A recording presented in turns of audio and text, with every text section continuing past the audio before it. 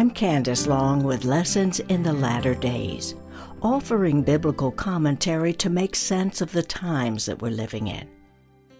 Today's episode is called Torah 101, Purim, Lessons from Esther. Even though Purim is not listed in the Torah as one of the appointed times all the Jews were to celebrate, some 1,200 years after the Torah was written, readers were instructed to celebrate Purim every year at this time because of what God did to save the Jews during their captivity in Persia. Ironically, the book of Esther almost didn't make it into the Bible because there is no mention of God in it. He is hidden, and yet his work is everywhere. My purpose today is not to tell you the story of Esther. I want you to read it for yourself. You'll find it right after the books of Ezra and Nehemiah. It took place during the time of the Persian Empire, which ruled 127 provinces, all the way from India to Ethiopia. The year was 586 BC when King Nebuchadnezzar destroyed the temple. But I want you to see how the nation of Judah got to this point, because this was a devastating event. Now, to briefly review some biblical history, Solomon was king of all of Israel when the nation was at its height of power and world influence. The leaders walked in the ways of the Lord. But after Solomon's death, the people began to fall away. They quit studying the Torah as before. Their hearts grew cold. They refused to live by God's ways and were influenced by the gods of the worldly culture. They fell into idolatry, corruption, and sexual perversion. So God began to judge the nation and discipline them by allowing civil unrest, plagues, and wars, and prophets were raised up to preach repentance. They knew the Torah, which spelled out exactly what would happen to the nation when God was no longer regarded as the Lord. The Hebrew nation became divided through two different ideologies. The northern part of the kingdom, referred to as Israel, was geographically and spiritually removed from Judaism. These 10 tribes were the first to fall. The other 2 tribes down in Judah watched all of this happen. They witnessed the Assyrians invade the northern kingdom and take the people away. They watched the Assyrians bring in Gentiles from other provinces to take over the land. These were people who worshipped other gods, and they began to intermarry with the Jews who were left behind, and their capital was Samaria. So God raised up the prophets, Elijah, Elisha, Amos, and Hosea, all warning that God was going to turn Israel over to Assyria. Now, about 130 years later, the Jews, living down in Judah, saw that the same corrupt behavior was happening in their own nation. So God raised up more prophets who foresaw the Babylonian invasion. These were Jeremiah, Ezekiel, Nahum, and Zephaniah. But sadly, Judah did not repent either. Babylon came in, they destroyed the temple, and took the leaders to Babylon for 70 years. It is at this place in time that we find the book of Esther, concerning what was going on with the Jews who were scattered all over. This was about 450 years before Jesus was born, and about 20 years before Ezra and Nehemiah were given permission to return and rebuild the temple. Esther is a dramatic story set against the backdrop of the struggles that the Jews went through living in Persia, now modern-day Iran, during the time of King Ahasuerus. The queen was named Vashti, but the king got rid of her after she refused to come when he called her to a banquet that he held for the leaders of the empire.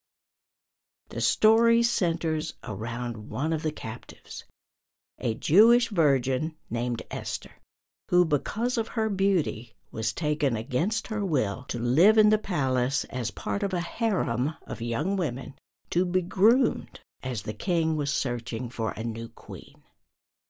Esther was an orphan who was raised by a relative named Mordecai.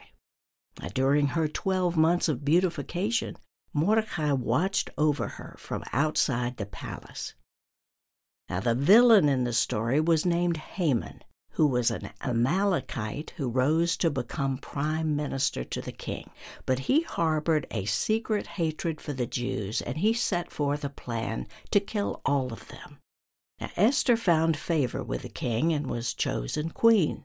But when Haman's decree to kill the Jews was made public, she risked her life and appealed to the king to save not only her life, but the lives of her people.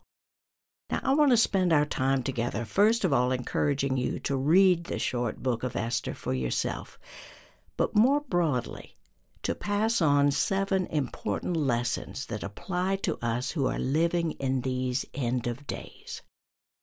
I consulted various resources while celebrating Purim myself, and I'll list them in the notes to this episode, and you'll find it at candicelong.com/podcasts. Lesson number 1 places readers in the timetable of the kingdom. Now, the story of Esther begins with King Ahasuerus throwing a party for all of his leaders that lasted 180 days.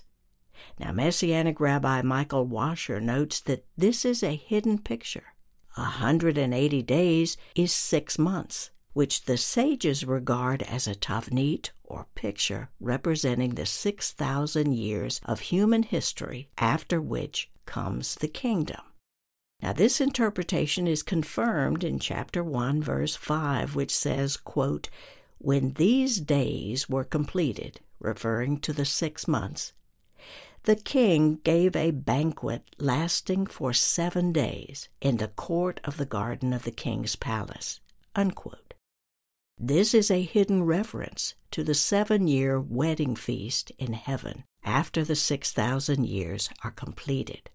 So from the beginning of the book, God hid clues to tell us that this is not just a little story from of old. Rather, it has great significance about the days leading up to the day of the Lord. Lesson number 2 shows us the breach or open door to what made the Jews vulnerable to being destroyed. What did they do wrong to bring about this judgment? Because remember from Proverbs 26, a curse without cause does not come to pass. Now, the understanding is that if God's people are not walking rightly, the enemy will have legal cause to harm them. Now, if we, as followers of Jesus, have aligned ourselves with our Jewish roots, this warning is also for us. According to one source, God's people endangered themselves by participating in the king's pagan 6-month-long feast. This was a national celebration, and it overflowed with non-kosher food and wine. Let me comment here. The Jews have always been associated with the Sabbath, circumcision, and the kosher laws. These are the 3 things that drive Gentiles crazy. Now, from God's perspective, these so-called laws were set up by God specifically to separate His people from the way of the Gentile. They aren't just some crazy rules. They were established by God as pictures to show that walking in God's ways make His people different. That's what sets them apart. With the kosher laws, He does not want His children to sustain themselves and be nourished by the ways of the Gentiles, and by food that has likely been sacrificed to other gods. With circumcision, He instills protection and regard for the holiness and purity of the seed, the semen. And with the Sabbath, this too is a picture of honoring the appointed times that God set apart to teach us about the coming kingdom. So in the very beginning of the story, we find the Jews of that era immersed in the Gentile celebration, eating food that was unclean to them. Now, many of you won't like to hear this, but we are guilty of this ourselves. We participate in the Gentile festivals of our day, like Christmas and Easter and Sunday dinners. These are not celebrations Jesus would have attended. These are our traditions, and part of why we do them is so we will blend in like everybody else and not stand out. The same thing happened in Esther's day, and it became an open door to their destruction. God is restoring His ways, and the lesson here is that we will have to choose between our traditions or God's. Lesson 3 comes at the time when Esther has won the beauty contest and been named Queen of Persia. So she could not have been more secure living in a beautiful palace, married to a king who adored her. But then the day came when she learned that Haman sent out a decree in the name of the king that within a year, on a certain date, every Jew in the empire would be killed. Her uncle Mordecai appeals to her to go before the king and ask him to save her people, but she was terrified. The king didn't know she was Jewish, and according to the customs of the day, anyone who dared to go to the king inside the inner court without being called would be put to death. Now, it's here in the book of Esther that we hear what Mordecai said that moved her heart. He said, "If you keep silence, relief and deliverance will rise for the Jews from another quarter, but you and your father's house will perish. And who knows whether you have not come to the kingdom for such a time as this?" Some of you listening to me are amazed at what God has done behind the scenes to get you to the place where you are today. You are in a position of leadership and influence. Your colleagues listen to you. You have favor with those in positions over you. But now suddenly you are seeing some things you know in your heart are not right, and you're torn up about it. Now the temptation, of course, is to say nothing, because if you speak out and expose the truth of what they're doing, you know what they might do. You'll be like gangrene to them. You'll lose your standing with them. You might even lose your job. Taking a stand for what's right is not easy in this day. But who knows whether you have not come to the kingdom for such a time as this? Lesson number 4 is found in how Esther responded when she learned about the danger to her people. She could have been furious at the king, knowing that he had allowed this to happen. He was totally complicit. He knew the decree Haman had sent out. She could have vented her rage and badmouthed the king behind his back, raking his reputation over the coals in front of her servants and anyone else who would hear, calling him out for being weak and letting Haman wrap him around his finger. But instead, she called for every Jew in the empire to fast and pray for God's mercy before she went in to the king. Now, this fast was a congregational sign of repentance, pleading with God to save them, because the Jews had less than a year to live. This is a picture of teshuvah, biblical repentance, a collective cry for mercy, knowing only God could save them. Now, this kind of repentance touches God deeply. When she came to her meeting with the king, she came in with great humility, honoring his position of authority. Her beginning words were, "If I have found favor in your eyes." And then she softly and calmly made her appeal. She did not suppress anger, sarcasm, or arrogance. Now, the takeaway here is that in her presence, there was an anointed atmosphere because her heart was right, and both God and the king showed favor to her that day. Lesson 5 is what happened to the king after Esther's first appeal to him, which was a private feast that she held for the king and his prime minister, Haman. The very night after this feast, the king was unable to sleep. He asked his servants to bring the book of records and read it to him. Now, the Chronicles recorded that Mordecai had saved the king's life. And suddenly the king remembered that, and he asked what had been done to reward Mordecai. Now, this aha moment changed everything. The king decided to reward Mordecai on the very same day that Haman was about to ask the king for Mordecai's death on the gallows that he had just built for this purpose. So the feast, the fast, and Esther's humility so touched the heart of God that the tables turned. The gallows that were built to hang Mordecai were now used to hang Haman instead. You see, God is always at work on our behalf when we walk in humility before Him. His miraculous intervention is what the celebration of Purim is all about. Lesson number 6 centers around the anti-Semitism that grew to great heights during the time of Esther. Haman was not just an evil man. He was fulfilling an ancestral destiny deep within his DNA to kill Jews.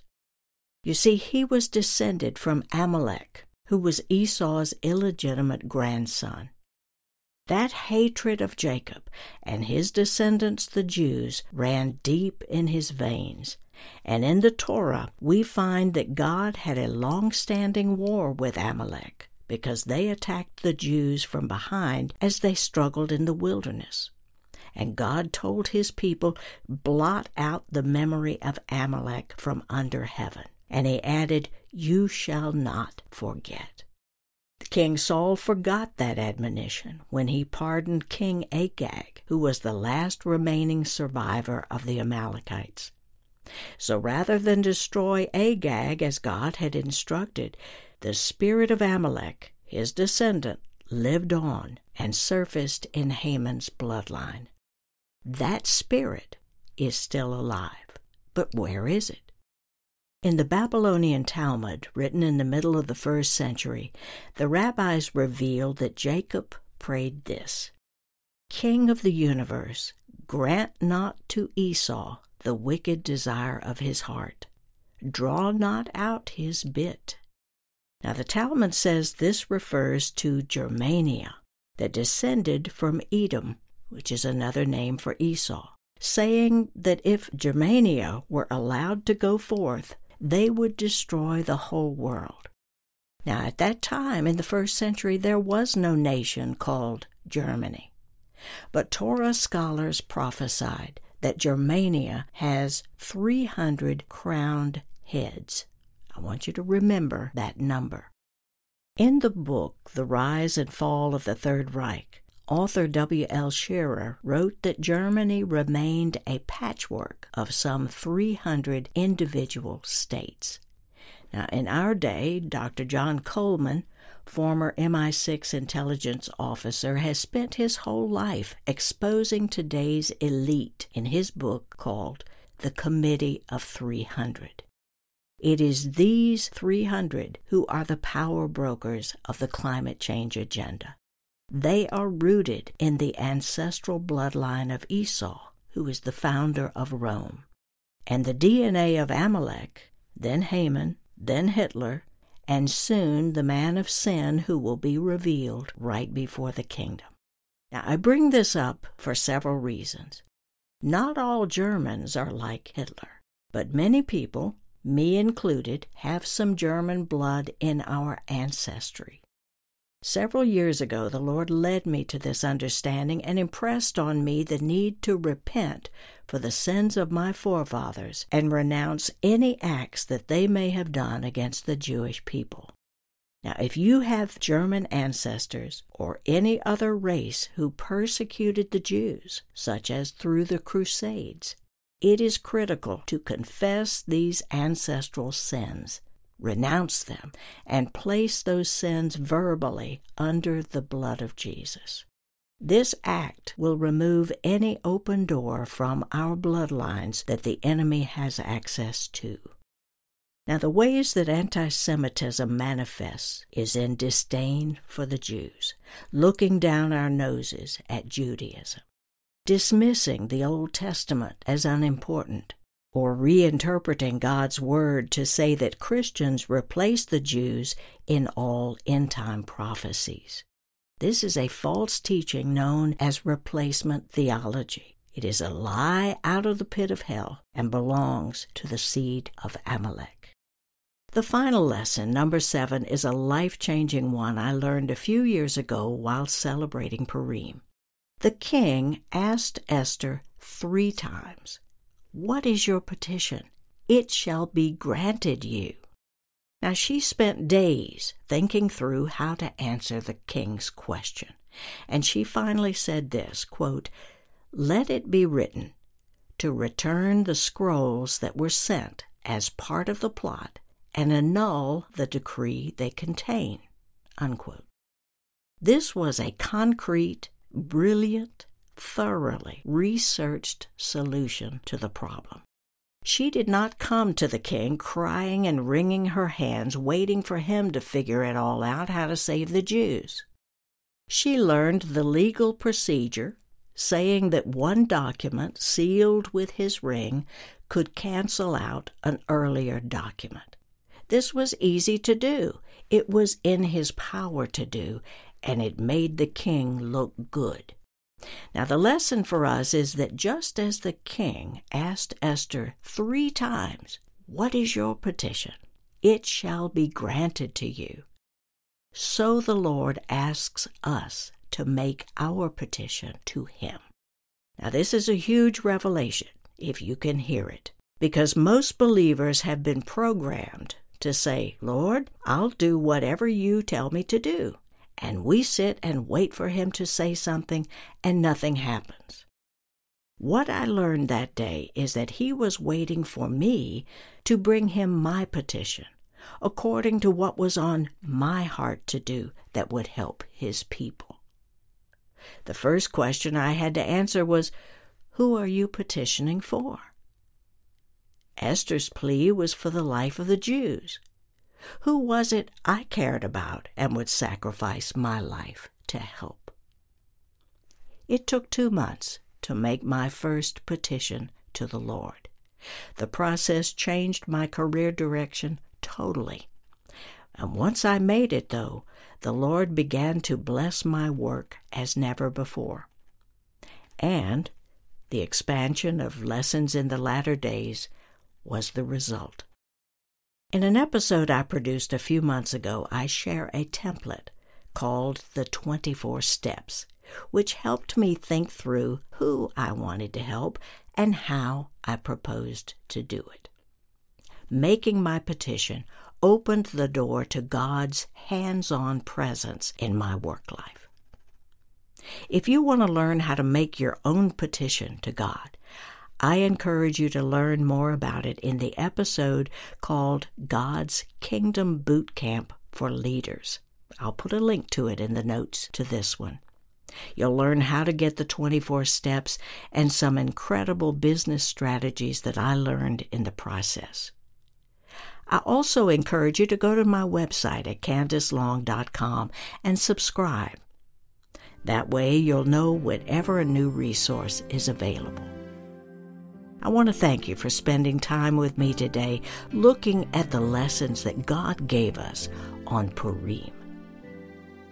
For almost 6,000 years, our Father has been preparing us for the kingdom. He wants us working alongside Him to build His kingdom and restore His ways in the earth. If you'd like to share this episode, you'll find it on my podcast page at CandiceLong.com/podcasts. I hope you join me again next time for Lessons in the Latter Days. God bless.